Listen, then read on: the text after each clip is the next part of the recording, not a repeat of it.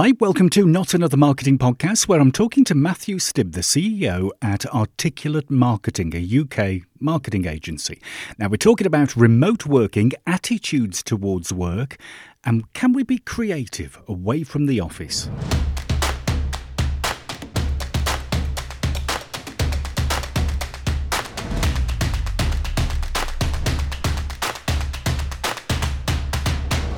Thanks for downloading. Now, remote working has been the hot topic for the last couple of years. Some folks love it, others hate it.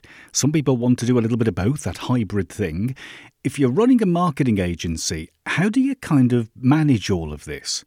Well, in this episode, I'm talking to Matthew Stibbe, the CEO at Articulate Marketing. They're a UK marketing agency who embrace remote working. So we're going to be talking about attitudes to work, if we can be creative when we're away from the office, and how we can stay productive as well. Matthew offers up a huge amount of insight driven from the experience of running a remote agency. Now, you can find Matthew on LinkedIn and also on his blog, which is geekboss.com. That's geekboss.com. Plus, check out the Articulate Marketing website at articulatemarketing.com. Now, can I quickly mention that Not Another Marketing Podcast is ad-free? Love it if you could give the pod a quick shout on social media. Subscribe as well via your favourite podcast app. Check out more episodes at jtid.co.uk/podcasts. Now, the first thing I asked Matthew was if he thought remote working was pretty much here to stay now. Very much so. And of course, as we've discussed, I've been remote working for 20 odd years and believe in it very much. Articulate Marketing started remote working before it was fashionable. But that was out of a really strong conviction that it was a very productive, very good way of working for the right people, the right companies. And I think that is still true as we are coming out, I hope, from the other side of the coronavirus pandemic. That forced a change on businesses that I think was coming anyway. Yeah. But I think what's probably going to be different going forward is, first of all, everyone's had now a crash course and training in doing it. Yeah. So we're past the Zoom and Slack stage, perhaps. There's more openness to it. I think good, responsible, effective managers no longer feel like they have to be able to see their employees or their colleagues to know they're working. Sure. And I think people have come to expect it or desire it. And so for, I think, a much larger proportion of the working population, it will be, a common occurrence. And for some larger proportion than before, it will be the norm. I think people will be working 3, 4, 5 days a week from home or from working remotely.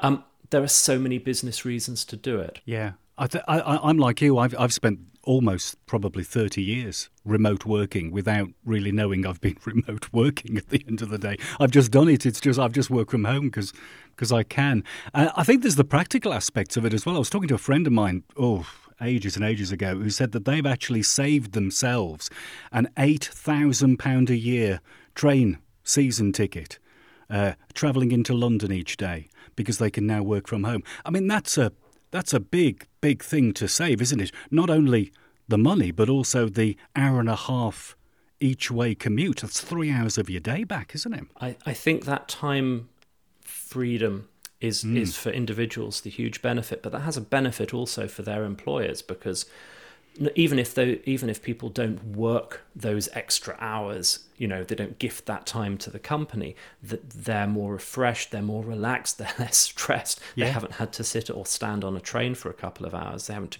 jostled about.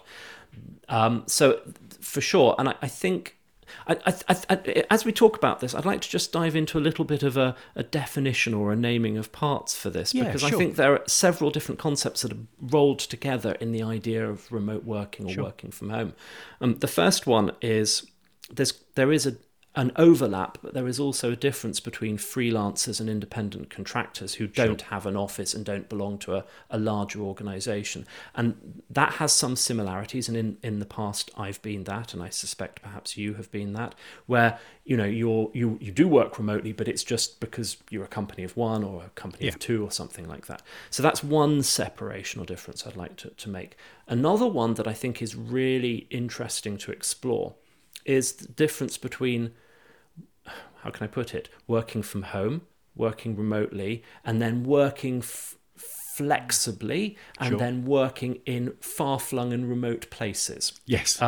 And sometimes, and I think this was much more the case before the pandemic, when you say we work remotely, the perception of people, some people when they hear that is, oh, right, that means I can go and sit on a beach in Thailand and work there.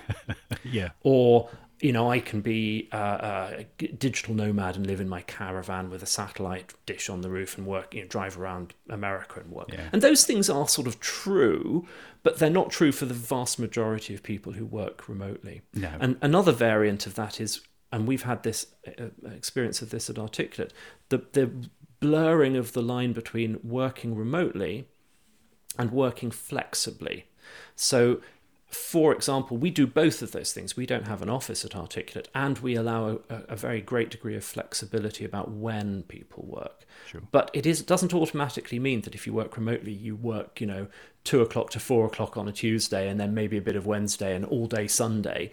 That flexibility is often part and parcel of it, but it's not the same thing. Yeah, I think you're right. It does depend on the job, I think. But do you think we need to change our attitudes towards work to make remote work kind of work? Oh, yes. This has been very much our experience. And at the beginning of the pandemic, I spent quite a lot of time coaching and supporting friends and business partners who are suddenly having to make the transition. So there's different stages of remote working consciousness, if you like. And stage one is, oh, right, everyone has to work remotely. We'd better get Zoom.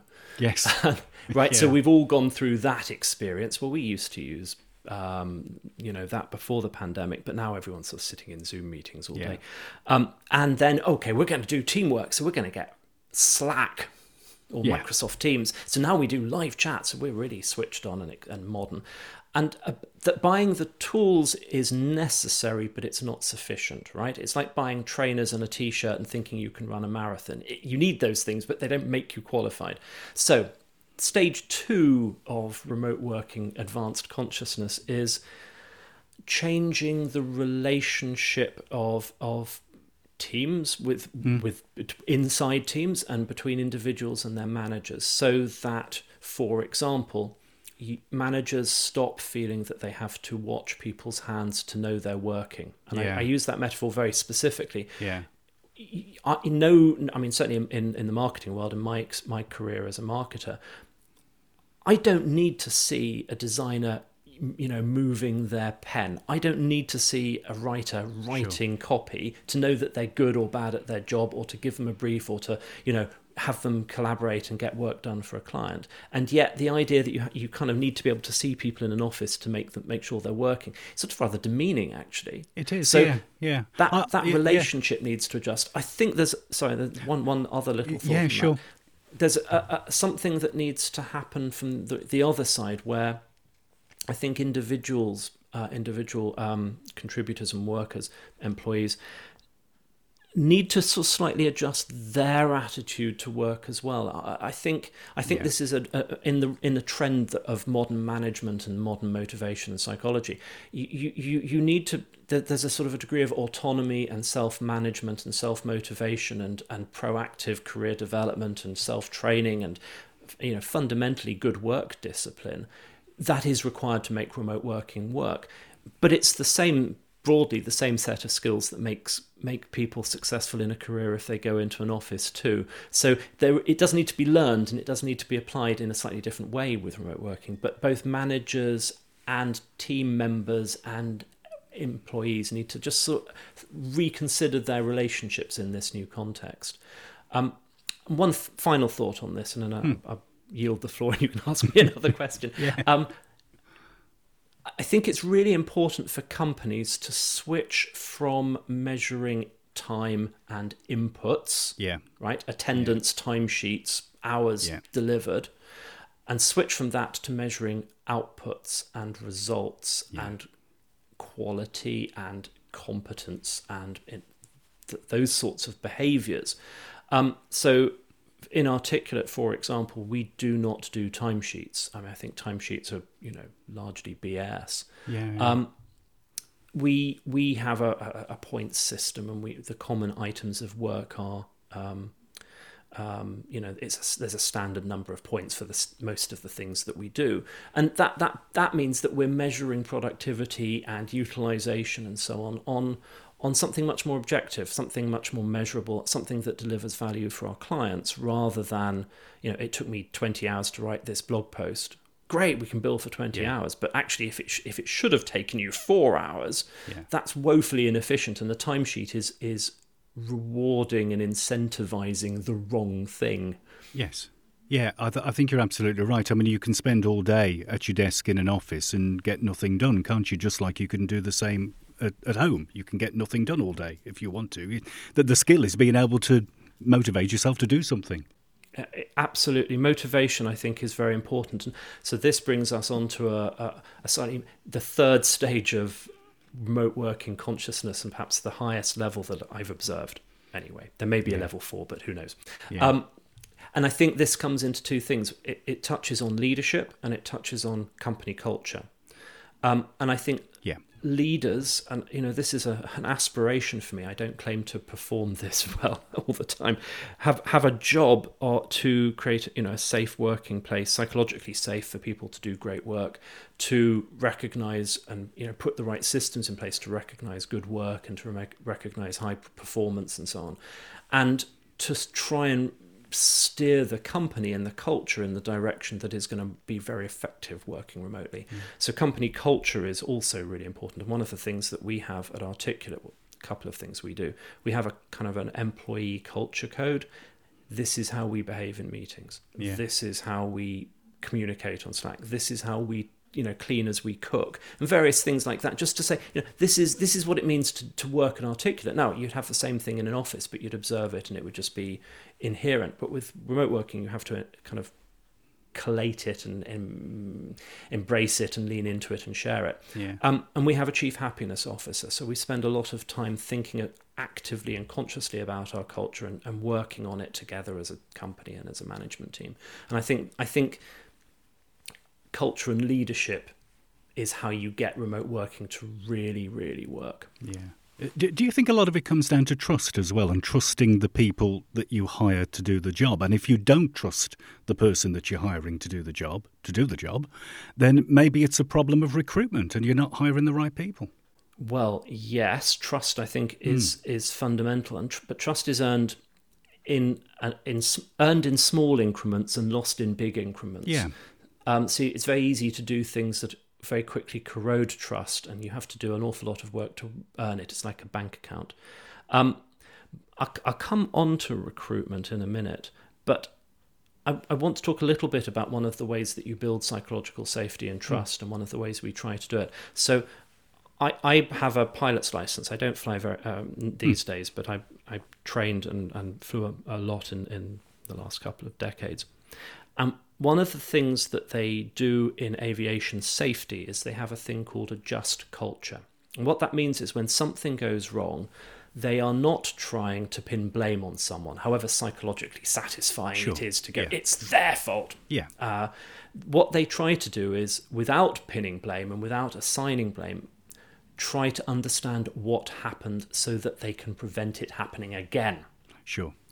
And if you can build a just culture, and it has a particular legal meaning, but if you can build a just culture into an organization and people feel that they can own up to mistakes, or they can, we have a process called round tabling, they can round table and debrief and understand, when something goes wrong and what they can do about it.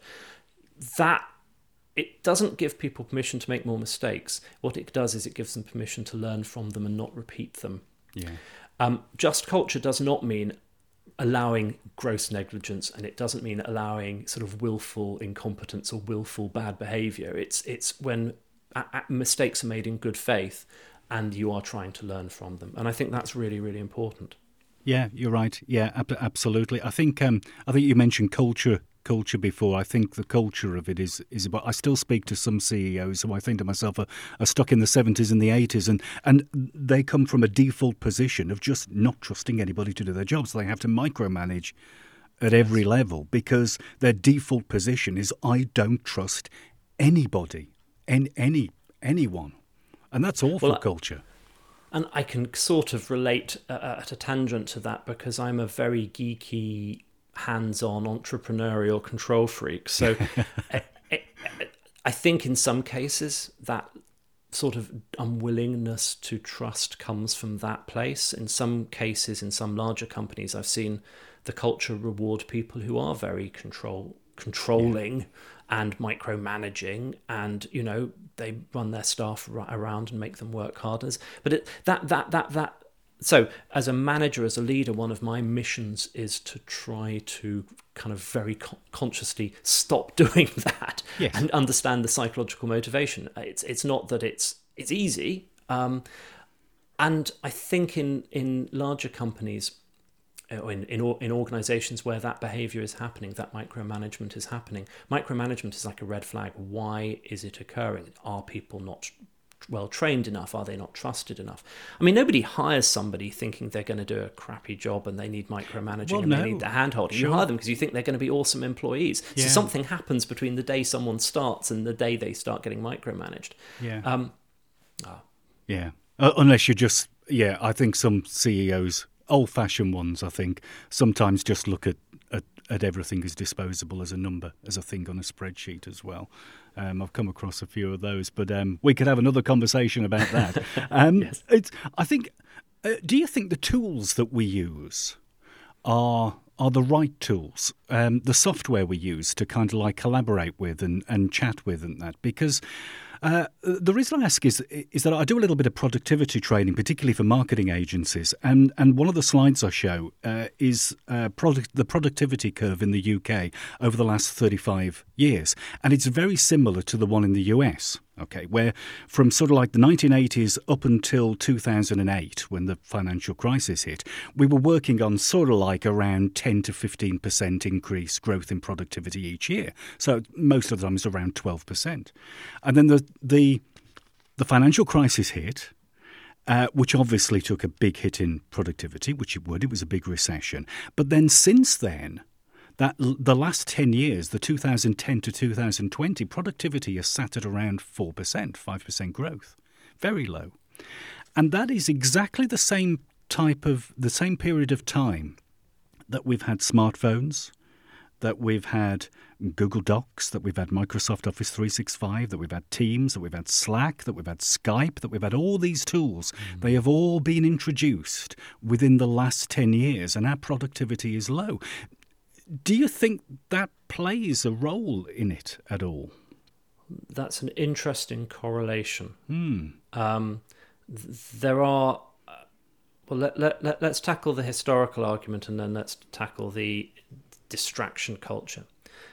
There's a really interesting article called IT Doesn't Matter by Nicholas Carr, and it was published quite a few years ago in Harvard Business Review. Yeah. And he made the argument that in the 80s, when productivity was increasing, everyone was adopting PCs and they were, spreadsheets and word processors. Yeah. And so moving from one medium of work to a digital medium of work produced some benefits. And as that revolution was happening, choosing the right technology, the right word processor, being early to that party or not late, and for larger companies deploying an ERP or a CRM system or digitizing your business processes. Had a disproportionate competitive advantage.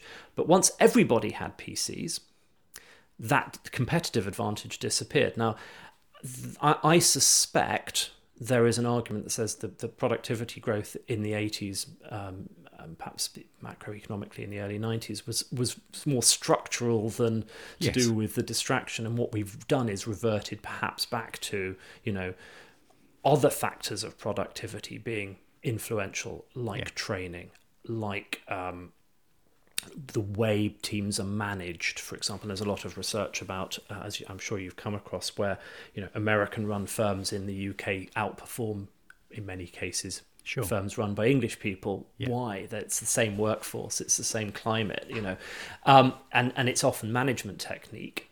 So I think coming on to your second point about the distraction culture, we definitely live in an economy that is driven by, buying people's attention or grabbing people's attention and selling it to advertisers. Yeah. And every app wants to ping you all the time to get you to spend time in the app. So there is a need for some self-discipline, and there is a need for some sort of technological calming. Yeah. Distraction-free editors and switching off notifications and focus on work periods, and all of that flow idea about kind of being able to concentrate. And I certainly recognise all of that.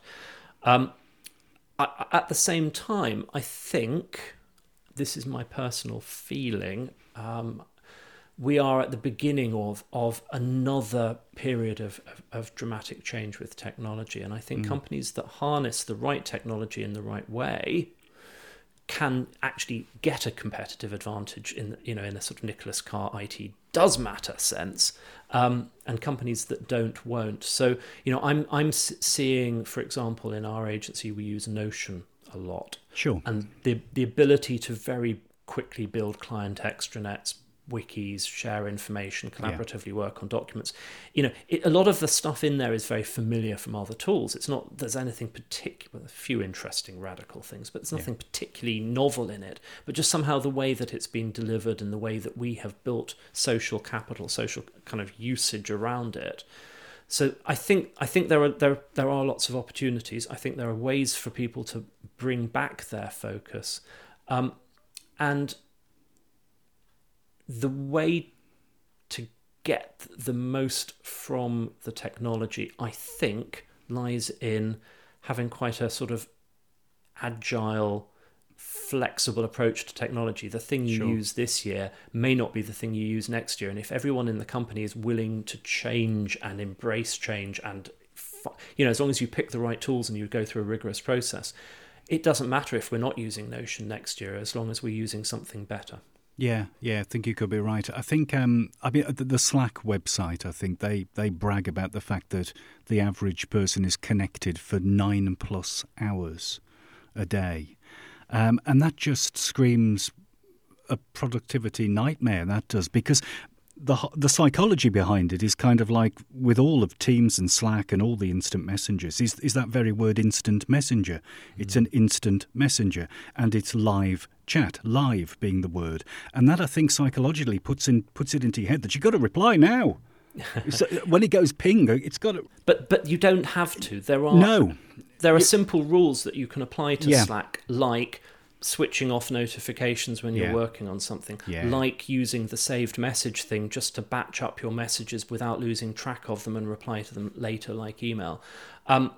And I think I'm not completely sold on Slack sort of out of the box for the reasons we're discussing. But I think if you change the way you use it, it can be a very productive tool. And I think the big productivity gain actually comes from not having to write long formal emails and being able to have a quick chat and then escalate it to a call and then video conference and solve the problem. It does replicate that experience of just being in an office and knocking on someone's door and going, I've got this thing, what do you think? And then having a little chat about it and then solving it quickly. But if you just use it as it comes out of the box with all the notifications switched on and you're connected 9 hours a day, no, that's a horrible nightmare. And it's a nightmare that we are all struggling with. We're all on call. I was getting client messages last night at 9:00 to deal with something, and you certainly feel obligated to resolve things urgently if they're urgent. But it should be rare, not normal. Yeah, I think there is a psychological thing. There was a study, I think it was done by the University of Berlin, basically, that said that when you get into your zone, when you get into that, what they call, I suppose, deep work stage, where you're actually flowing and you're working really comfortably and really well and your work is good quality, then as soon as something goes ping and you look at it, it takes you 20 minutes to get back into that zone again. Yes. Well, but here's an interesting thing, because that concept of flow has been around for quite a long time. And I remember in the 90s when I was running a computer software business, reading a book called Software Complete by somebody McConnell, and he talking about productivity in software teams, and also the very, very marvellous book, which I'd recommend to everyone, called Peopleware by Lister and DeMarco. And they were complaining in the 80s and 90s when these books were being written every time somebody in an office does a page on the phones, will Matthew pick up the phone? Will Matthew, which happened in offices in the 80s and 90s. They were saying that, as exactly what you said, everybody's productivity was hit for 15 or 20 minutes while they kind of got back into that flow state. So the mechanism of disruption hasn't changed. Has changed, but the mechanism hasn't changed, but the actual things that are doing the interruption, whether it's your desk phone and somebody paging or your, instant messenger, the answer is the same. In Lister and DeMarco, he said people should work in 2-person offices so they have a little bit of community, but they can shut the door and have peace and quiet. And they should put their phone on silent. Well, what do you do now? You work from home, you work in a quieter place, you put your headphones on and you put your phone on silent. It comes back to, and it's easy to say this because we all know what it's like to be distracted, and goodness me, I have this all the time. But it's not a fight that we have to give up and lose. No. So moving on a little bit to creativity, I think, because one of the things I hear from particularly marketing agencies, and you obviously run a marketing agency, is the fact that working remotely and people in different places and we're not all together, it stifles creativity. We can't bounce ideas anymore. Now, I don't believe that myself. What's your opinion on that? Well, I don't believe that either, but the channels through which creativity run are a little different. Yeah. And I think when making the switch to remote working, if you're used to working in office, this is probably the area where creative businesses need to pay the most attention at first. Over communication and extra planning are essential to keep the creativity. So we find that when we're running creative workshops with clients or internally, we spend a lot more time preparing document templates, agendas, sending videos in advance saying, can you just watch this and think about it so that you come to the meeting in the right frame of mind, and this is what we're going to want to talk about, and here is the mechanism that we're going to use to have the conversation. It does raise the stakes for the person who's running those meetings and who's chairing them, and that's a skill that we have to learn to do it well. The tools can help. We use Whimsical, which is one of those sort of drag boxes around collaborative whiteboarding thing, and we use actually a lot of time Notion in conference calls to real time collaborate. And one of the interesting things that we've seen evolve actually in the last couple of years as we've been doing, as the agency has grown and we've been thinking about this in a more kind of considered way, is, and this is going to sound very odd, if we're talking about creative collaborative meetings with large groups of people, one of the things that we introduced and do often now is we'll ask a question and say to everybody, can you take 5 or 10 minutes quietly to reflect on this and make some notes for yourself? So that we're not asking the loudest person or the most opinionated person or the best prepared person to come up with the creativity. We're making little spaces in the meeting for people to be creative and then coming back into it as a plenary group and sharing all of our ideas. That has I think has the benefit of making space for creativity very consciously, and also allowing everybody a voice, an equal voice when the information, the ideas are shared, which can be very hard remotely. I think one of the most difficult things is when you've got, say, 5 or 6 people on a call, and one of them is, sitting in the back, not really in a shy way, not really contributing, or sitting in the back doing their email because they're stressed and busy. Yeah. But if everyone has to contribute and everyone has to think and there's time to think and you're going to call on everyone in a nice structured way, in a friendly way, that can be a very powerful tool. And it sounds like I'm probably making a bigger deal of it than it deserves, but I found that to be very helpful. The other thing around creativity, I was thinking about this morning, is you do need a bit of money in the relationship bank account with your colleagues. Sure. And there is a need somewhere to have some social stuff. And I know everybody's been doing sort of, Zoom happy half hours and things, that's all okay, fine, do that. We're very, very keen to go back to what we used to do before the pandemic, which was meet as a whole company 3 or 4 times a year. Yes, we would be doing work together, training, workshopping, brainstorming, but it was actually the sort of the conversations and the relationship building that happened over lunch or in the evening that was very valuable.